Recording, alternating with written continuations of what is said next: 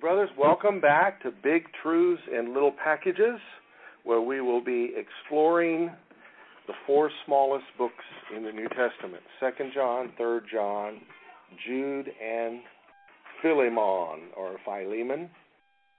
And tonight, we're going to take our second time to go at 2 John. I taught last week, and I'm teaching again this week. And so I'll start with a little review to catch us all up and cover some things that I think I missed, and then we'll dive into the rest of the book. Lord, we just thank you for this opportunity to meet together around your word. We ask you, Lord, to speak to our hearts. Help us, Lord, to apply this word to ourselves corporately and personally. In light of current events in our lives and in the world that we see, Lord, we believe that your word is inspired and is relevant for today. In Jesus' name, amen. All right, John is an old man now. He's the last survivor of the original 12 living. All of them had been killed, with the exception of Judas. He was the first one to go. He killed himself. And then the second one to go was John's brother, was killed by beheading. He was not happy about that. His mother was not happy about that, and they arrested Peter. They're going to do away with him as well. And the church prayed night and day, and Peter got delivered. So there they are with this strange dilemma that the early church went through and that church goes through of riot and revival. Weeping with those who weep and rejoicing with those who rejoice. So they're rejoicing with Peter and his wife, and if he had kids, his children, and his mother-in-law. He knew he had a mother-in-law. Yes, he'd been delivered. Meanwhile, they're having a funeral for James. It is interesting to me that John's mother approached Jesus, and some people believe they may have been blood kin. John may have been a cousin of Jesus, and so his mother could have been Mary's sister or some cousin of hers. She approached Jesus on her son's placement in his kingdom. Said, could one be on your left hand and one on your right? Well, if you were to line up the 11, Judas being removed, line them up in context of their death, left to right, James would be on the left, and John was on the right. I know that's not what she was asking about. That's a little useless Bible trivia there that I find interesting. He begins this letter, keep in mind, he's writing a letter to somebody to encourage them, not knowing it's going to be included in the canonization, not even sure that there's going to be a Bible. He did write a biography of Jesus, the Gospel of John named after himself, and he wrote the Revelation of Jesus. It's believed that he wrote the book of Revelation first, the Revelation of Jesus Christ. And that book, as strange as it is, has a blessing. Blessed are those who read and does the things that are written in this book. So if you read the book of Revelation, read the book of Revelation and look for things to do and do them, and you'll receive the blessing that the book has. Don't add to it and don't take away from it. So that's the danger of reading other books that have to do with Revelation. They may tempt you to take away from it or add to it, and that's not good either. Here he is writing a postcard-sized letter. It could have fit on a sheet of papyrus in his own hand. Notice verse 12. He says, having many things to write to you, I do not wish to do so with paper and ink. I hope to come to you and speak to you face to face so that our joy may be full. There's no substitute for face-to-face conversation. The written word is powerful, and it's a great way to encourage someone. But if you ever have to get into correcting someone, you run the danger of offending people with a written word, whereas a face-to-face sit-down meeting, you can say some pretty strong stuff, and they can see your heart. They can hear your tone. I think it's great danger to get into a disagreement by texting or emailing. Things can go south really quick because you don't understand one another's tone. And so John has some strong things to say to them, but he hopes to come and do it face-to-face. Now, he's an old man. He could be pushing 80. Real easy. It's believed this was written around 60 years after the Ascension. So he very well, being a young man and Christ died, very well would be close to 80 years old. Writing with pen and ink isn't easy for for people that get old, I'm told. The older I get, the more annoying it is. And plus, in that day, you didn't have ballpoint pens, right? So you got to sharpen the quill and not spill the ink and, get a piece of paper. Papyrus is, made up of various components, and, you can't just find them on every street corner. Papyrus, get your papyrus here. I'm sure they had it available. Nevertheless, he wrote this letter, and that's what we're going to look at it again. And hopefully this time complete the whole thing. Yes, sir? He didn't go to Staples? No, he didn't go to Staples. You ever think of the word Staples? It's actually a play on words. Anyway, 2 John, it's named after him, and it's his second letter. 1 John we've already looked at a few weeks ago. He introduces himself, the elder to the elect lady and her children. It literally could be translated, the elder elect lady and her children, or the elder chosen lady. The word there for elder is presbyteros, and as you can read in the commentary that I brought from John MacArthur, he's greatly resistant to that. No, the elder is John because he is old. I don't know that we have to part ways on whether or not that is the correct translation or not, but let's take it for what it is.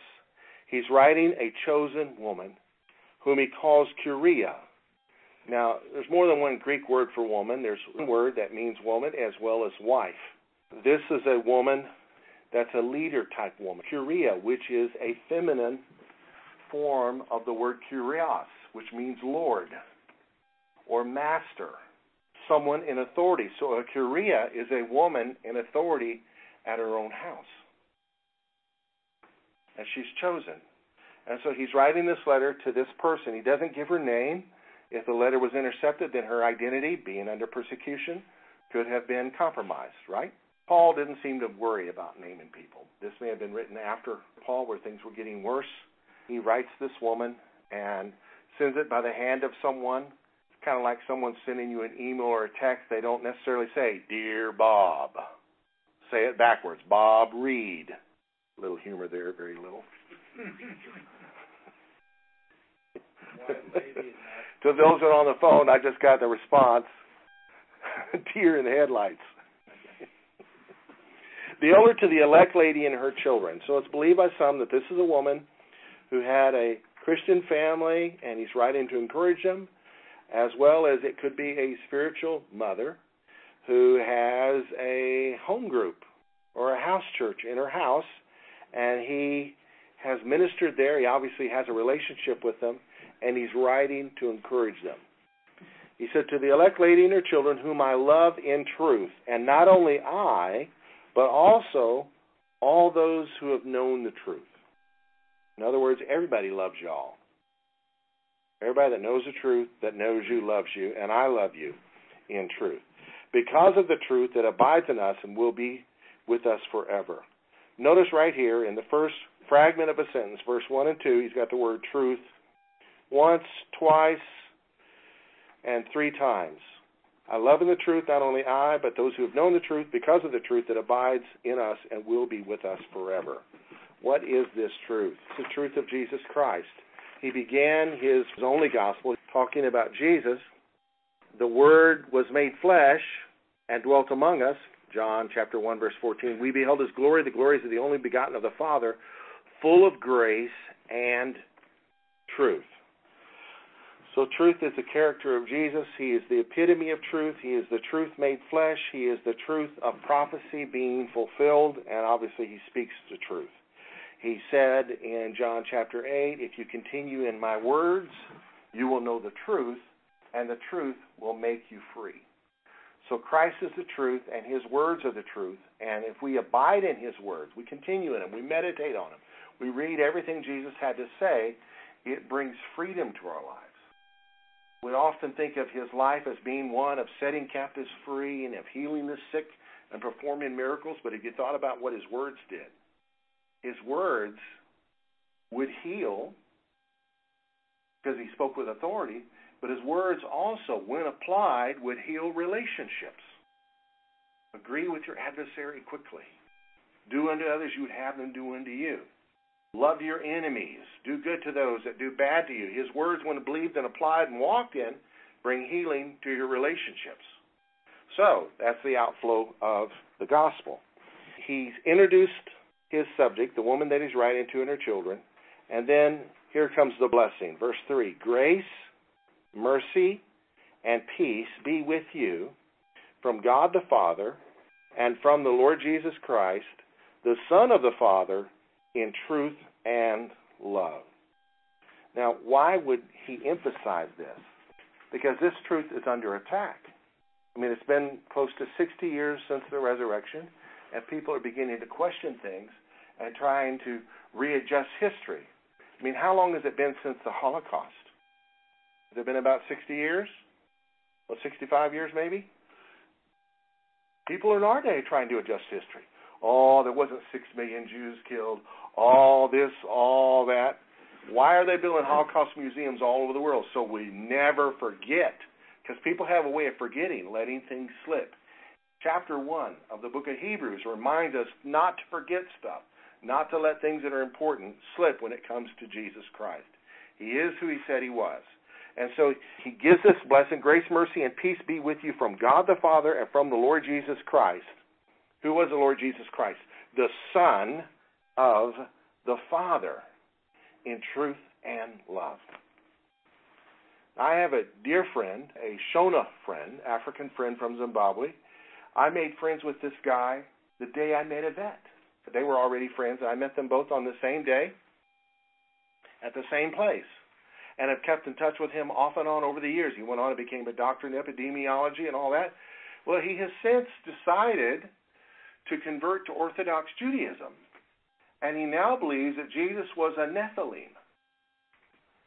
Remember before the flood? There's a story of the angels mating with humans and creating these giants in the earth. All right, the flood would have done away with that race. No longer is Jesus the Son of the Father. If he is real, he's a son of some angel. He's a Nephilim. Those are supposed to be killed. How can you do that? How can you switch to that belief? By letting important things slip. So that's why we need these little letters. They're there to emphasize not a whole lot, but what they emphasize is very important that we not let it slip. Jesus is the Christ, and he's the Son of the Father in truth and love. We don't want to get mean about this. We want to be loving. I'm not cutting the guy off. Obviously, he's not going to sway me in any way, but I'm doing some friend suggestions with some people that aren't friends with him that I know will straighten him out. So, it is in our day, people are going astray from belief in the gospel. There was a pastor right here in the city that began to doubt the claims of Christ, began to doubt the authority of the Scripture, began to doubt the principles of evangelicalism, began saying more and more universalistic things. And when he got confronted by his church for things that were going on in his personal life as well as his beliefs, he refused to repent and got the axe without a chance to repent. Sad deal. Sheep scattered all over the city. A guy went astray. It's important to hold on to these things that are important. And I know I'm getting ahead of myself because I know where John is going, and he's already opening up this letter by going there, and he's emphasizing these things along the way. The Father and Jesus, the Son of the Father, in truth and love. I rejoice greatly, verse 4, that I have found some of your children walking in truth, as we receive commandment from the Father.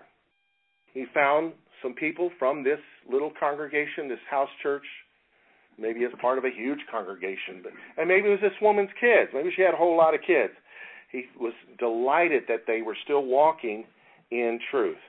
Verse 5, and now I plead with you, lady, not as though I wrote a new commandment to you, but that which we have had from the beginning, that we love one another. Sectarianism was coming into the church. There's always a difference of opinions, and there's in an effort to hold to the truth when the church is assaulted with error. People who believe in defending themselves against the error become really staunch in all their beliefs. And everything we believe isn't a cause for not fellowshipping with people, not loving people. You know, like the elder, is that referring to John or is that referring to the lady? That's not a doctrinal issue where we would stop loving each other. Very important in our stance for truth that we never compromise the call to love each other. It seems like the most loving churches are the ones that are the least concerned about truth, and the most truth-inspired churches, you know, bastions for the gospel, seem to be the most unloving. There's balance in the two. Why can't we have both? I plead with you, not as though I wrote a new commandment to you, but that which we've had from the beginning, that we love one another. This is love, that we walk according to his commandments. This is the commandment that, as you have heard from the beginning, you should walk in it. Go with me to Matthew 28, the last chapter of Matthew. Walking in Christ's commandments. He's talking about Jesus. He's not talking about Moses. This is one of the Great Commission verses. Mark 16 has a form of Great Commission, Luke 24 and John 20. And Acts 1 does. So this is the first of the 5 in sequence as they're given in the Bible. He says in verse 18, Jesus came and spoke to them, saying, all authority has been given to me on heaven and on earth, in heaven and on earth.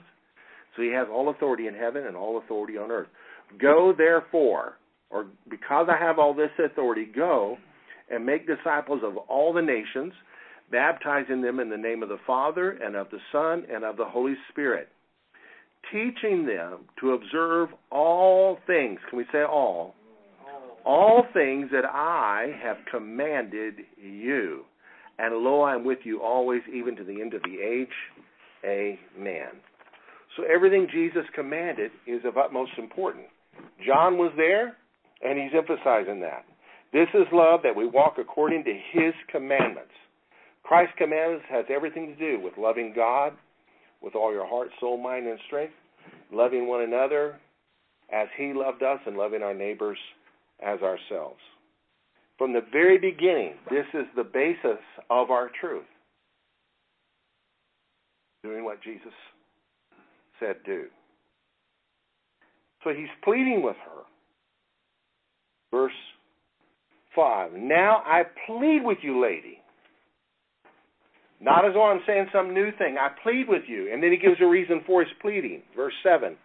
For many deceivers have gone out into the world who do not confess Jesus Christ as coming in the flesh. This is a deceiver and an antichrist. Jesus himself predicted that there would be many Christs, many Messiahs. He said, don't believe them. They say, lo, here is Christ, or there is Christ. You know, they say, oh, we discovered the bones of Jesus next to the tomb of Mary Magdalene, who was his wife. That's a whole nother Christ. Don't be shocked. Jesus said there would be multiple Christs. What is Satan doing? He's against Jesus. And if he can't discredit him, he will seek to dilute him, to confuse the issue, to distract his commands with more of him. So which Jesus is it? The word anti can mean anti, but it also can mean in place of, or a replacement. Jesus. I don't know about you. I don't want any antichrists in my life. In fact, I want to be an anti-antichrist. Some people are so obsessed with the Antichrist, capital A, they know more about him than the Christ. That in itself can be an Antichrist. That's a whole other subject, moving right on.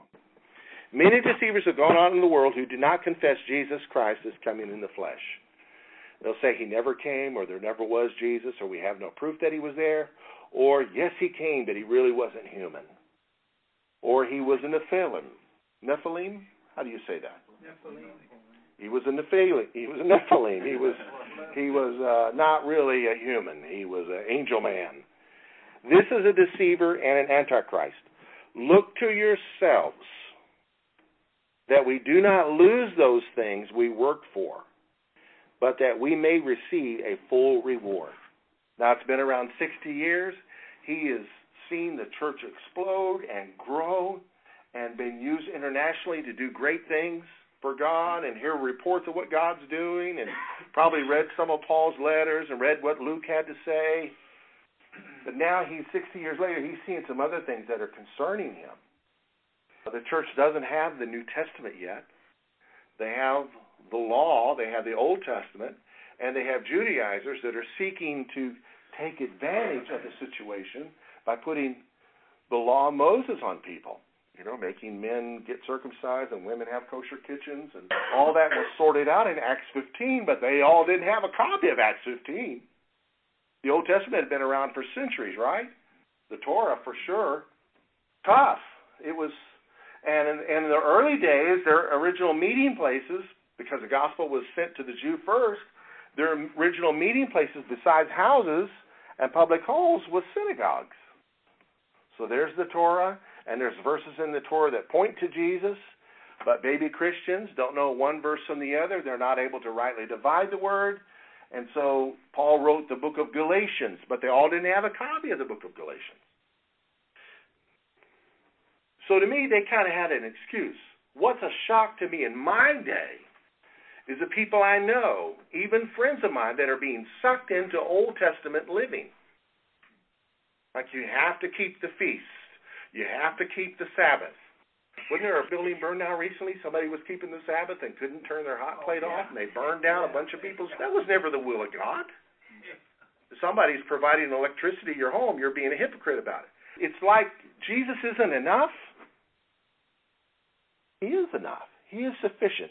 He's what we need. We need to grow in grace and grow in knowledge of Him and become experts in Jesusology, if there is such a thing, Christology there is, and not so much Old Testament stuff. What is it?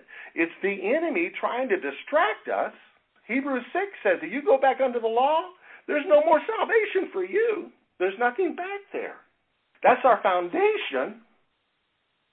Christ fulfilled it. It's important to have knowledge of that, to appreciate what Jesus did, but then to go back into it like it's not enough, and to be obsessed with the red heifer and all this other stuff, this is a great concern to me. Back to the text. Go ahead. There's all kinds of ways to get confused in this. I mean, I used to like to find on TV different shows that would talk about the Bible, but so many of them today, I think one of them is called Mysteries of the Bible or something like that. But it's always this way out stuff. They'll talk about Jesus' wife and how he went to India and all of this stuff that they just ignore the scriptures. Yeah. And they get off into all these tangents, and I'm sure Christians can get sucked into some of those television shows. They're persuasive in some ways. So there's a lot of voices out there. You got to be very careful which voice you listen to. Someone in my family believes they found the Ark of the Covenant and they know where it is. And the angels that look over the mercy seat are actually birds. And their beaks are facing the mercy seat. I don't know if that's true or not, but it's just a distraction. Meanwhile, Jesus is, hello, here I am. And one of those shows that Joe was talking about, I tuned into one time, and they said that they always like to use this term, studies suggest. Yes, oh yes. Maybe, perhaps, if possible. Right, all of these ambiguous things, and then they'll say that recent studies are going to, could very well shake the Christian world. And I'm listening to this for about 30 seconds. Any second, my foundation. Yeah. Yes.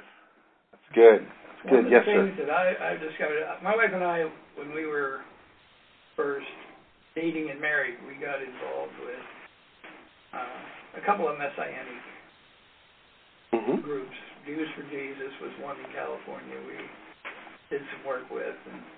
But we got involved in very, not so much involved in, we would go to various Messianic congregations. One of the things I've discovered, some are very good. And their interest is in leading Jews to find Jesus. But there are other Messianic congregations who are more interested in taking Christians and making them Jews. Yes.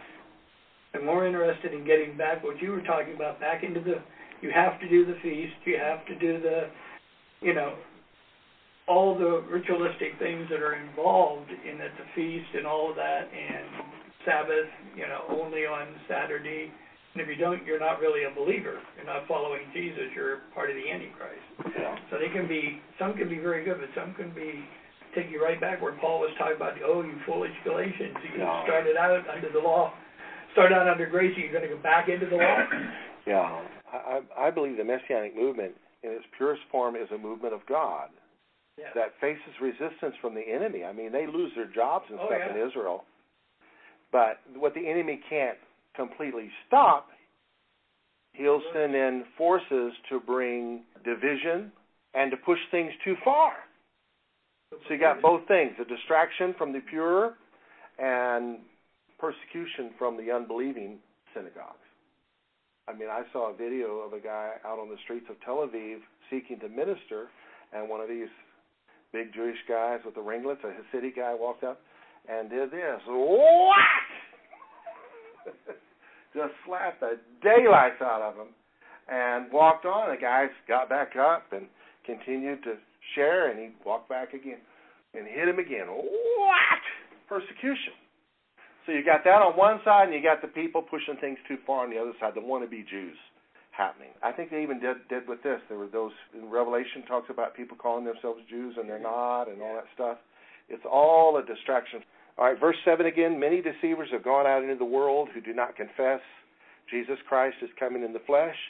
This is a deceiver and an antichrist.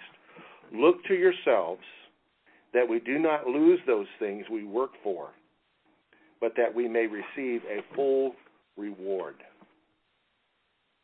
So what did he work for? He worked to establish local churches. He worked to establish disciples. He worked to strengthen believers. So he's not wanting his little ones to lose traction. Whoever, verse 9, transgresses and does not abide in the doctrine or teaching of Christ does not have God. And he's really strong. He who abides in the doctrine or the teaching of Christ has both the Father and the Son. Now, you can look at that from two ways. One, if you teach the truth, you're going to have the blessing of the Father and the Son. Or the other way you can look at it is if you're teaching truth, your truth is going to acknowledge the reality of the Father and the reality of the Son. And I grew up in a movement that so distorted things that they said Jesus was the Father. And we know he was God manifested in the flesh. And we know he said, you've seen me, you've seen the Father, but there's still a Father in heaven. And so they had to skip around 1 Corinthians 15 and try to explain away the prayer in John 17, rather than just embracing what the Word says. They even had to dance around a little bit when they would explain John 3:16, Jesus' own words. That's not the doctrine of Christ. The gospel, you acknowledge the Father and the Son. That is the gospel. Acted out with Abraham and Isaac on the mountain when he offered Isaac as a sacrifice. That is a picture of the Father offering his Son, and that is Jesus. That is the truth. He who abides in the doctrine of Christ has both the Father and the Son. If anyone comes to you and does not bring this doctrine or bring this teaching, don't let the word doctrine throw you. Teaching. Do not receive him into your house nor greet him, for he who greets him shares in his evil deeds. So he's not recommending that you're hospitable to people that go door to door to attempt to sell you their version of Jesus. You have the Jehovah's Witnesses that believe Jesus was an angel. Michael the archangel was Jesus. And they also believe Jesus did not rise from the dead. He just got a new body, and his old one had to disintegrate. God didn't transform it. Well, that's not resurrection. You've got the Mormons saying that the Father is a man that earned godhood. And there's actually a whole other God they don't know anything about. And he lives on the planet Kolob, where we came from. He's just saying, don't be hospitable to him. For he who greets him shares in his evil deeds. If you spend time with him, speak the truth. Don't just, oh, how sweet of you. No, you got to share some truth. That led a couple, now Mormons send girls door to door in groups of 3 generally. And so she allowed 3 girls to come in, and she shared her testimony with them. Well, they don't know what to do with somebody's testimony.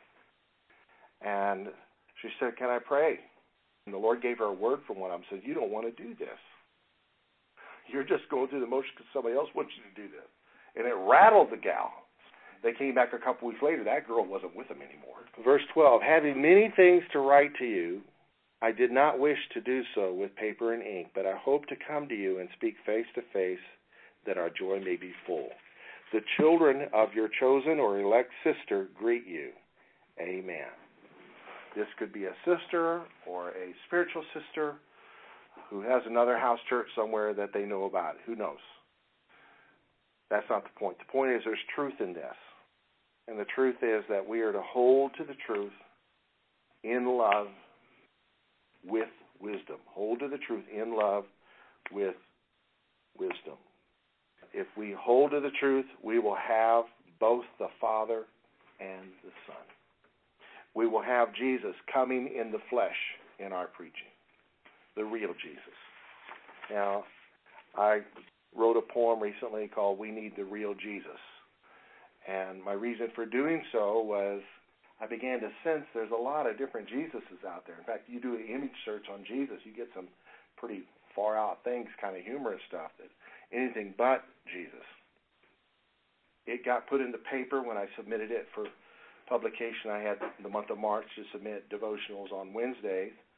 And 2 weeks later, a lady called the church last week, crying, saying, I need this real Jesus. So I got to pray with her to receive the real Jesus and encourage her to go to church, start reading the book of John. She cried some more, said, I've been reading the book of John. So anyway, that was a good day. In preparing for this lesson, I found this online, written by Kevin D. Young, entitled, Who Do You Say That I Am? So the greatness of God is most clearly displayed in his Son, and the glory of the gospel is only made evident in his Son.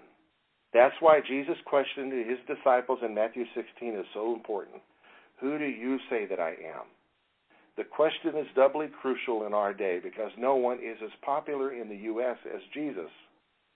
But not every Jesus is the real Jesus.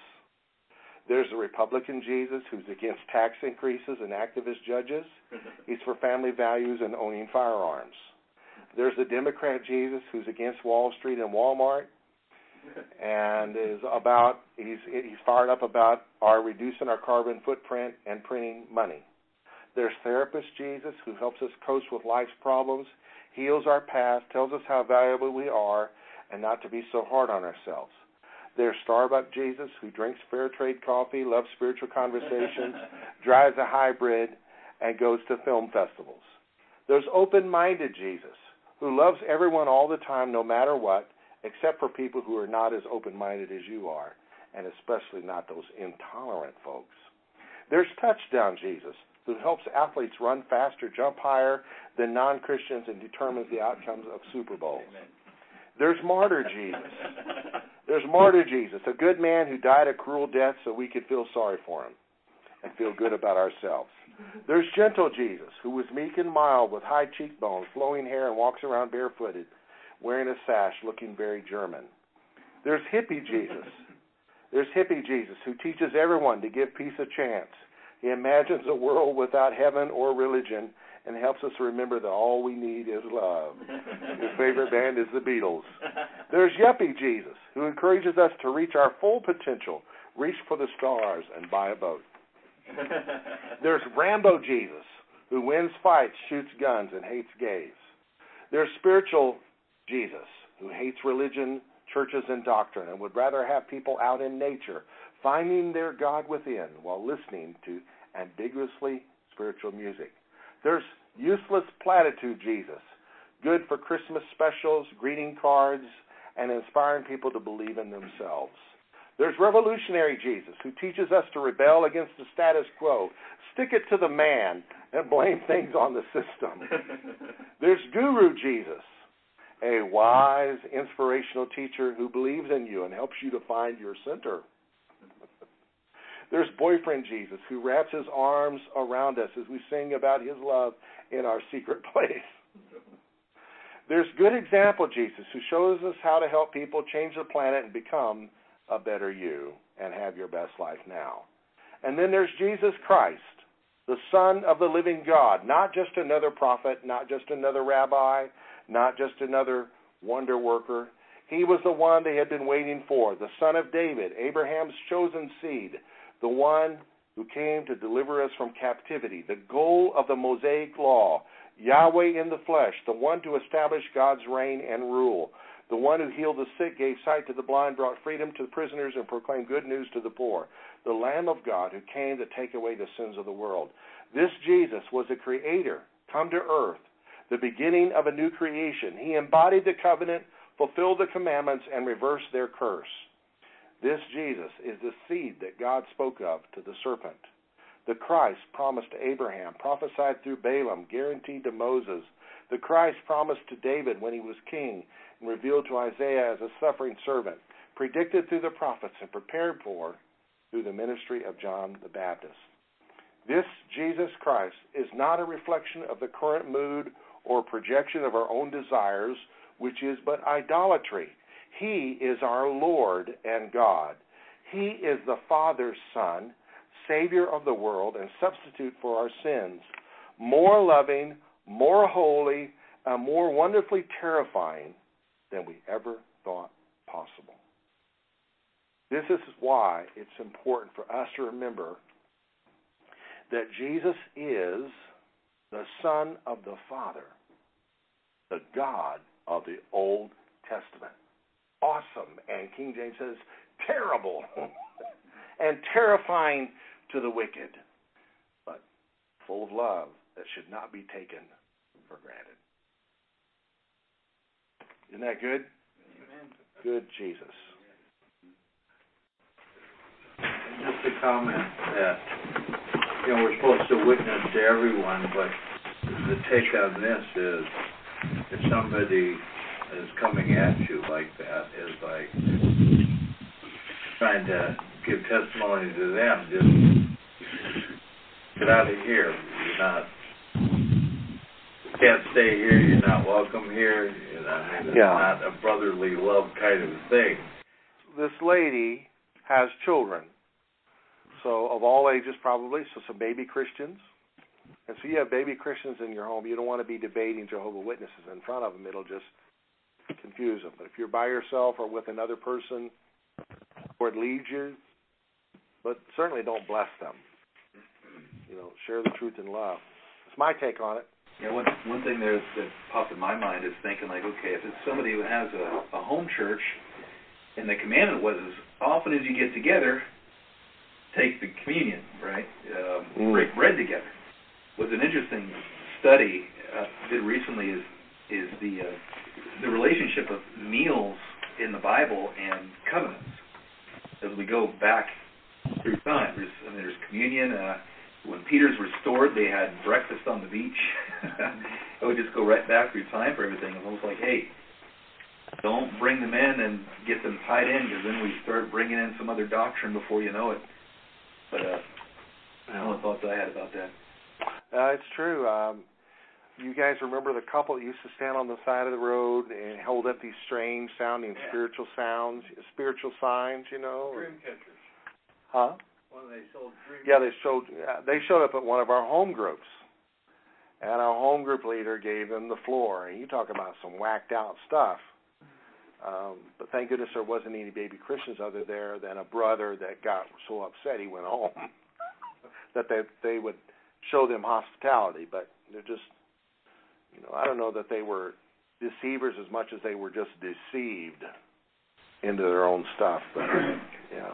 That's why it's so important that we as believers get into the Word for ourselves, come to every teaching, good teaching, because part of the great success and they do have great success that Jehovah's Witnesses and Mormons have when they come, is that most Christians can't defend what we believe. Hmm. When I know that, for example, probably heard of Dr. Walter Martin. Yeah. He came to seminary I was at, and he pretended he was a Jehovah's Witness. We got all seminary students in there going into the ministry, and by the time we were 15 minutes in it, half the class was cussing him and swearing because they couldn't defend. They couldn't defend. Okay. Sometimes they couldn't defend the deity of Christ. They couldn't defend the Trinity. They couldn't defend the Holy Spirit being a person. And if we don't know in Scripture where to find that, then sometimes that's why they can easily break us down, break new believers and believers who have been around a while but really don't know the Word themselves. Yeah. Movements like that, and I was raised in one of them, have a rabbit trail through the Scriptures that they're going to get you on and get you thinking with them and arrive at the conclusion they want you to. When you get them off the trail, they'll say, yes, but what about? And they won't resolve that. You bring up 1 Corinthians 15, Jesus gives all authority to the Father in the end where God may be all in all. They'll say, yes, but what about? And they move on. You take them to John 17, there's Jesus praying to the Father. Yes, but you take Genesis 1, God says, let us make man. Yes, but what about? You get them off their rabbit trails. Well, a new Christian doesn't understand this, that you can go on rabbit trails through the Scriptures and avoid conflicting things to push your private revelation anyway. And I think no matter what age, how long you've been a Christian, there are times when you really need the wisdom of other believers that you trust. Exactly. That you don't go out there fighting every battle that comes your way, because no matter who you are, you can kind of you can get yourself in trouble. And I think you need the wisdom of other believers to kind of balance and kind of get your head on straight on these things, because it is tough when somebody comes into a meeting like you mentioned and wants to take over. Yeah. And there's a time where you really do need to go to the council of other believers and deal with it. Yeah.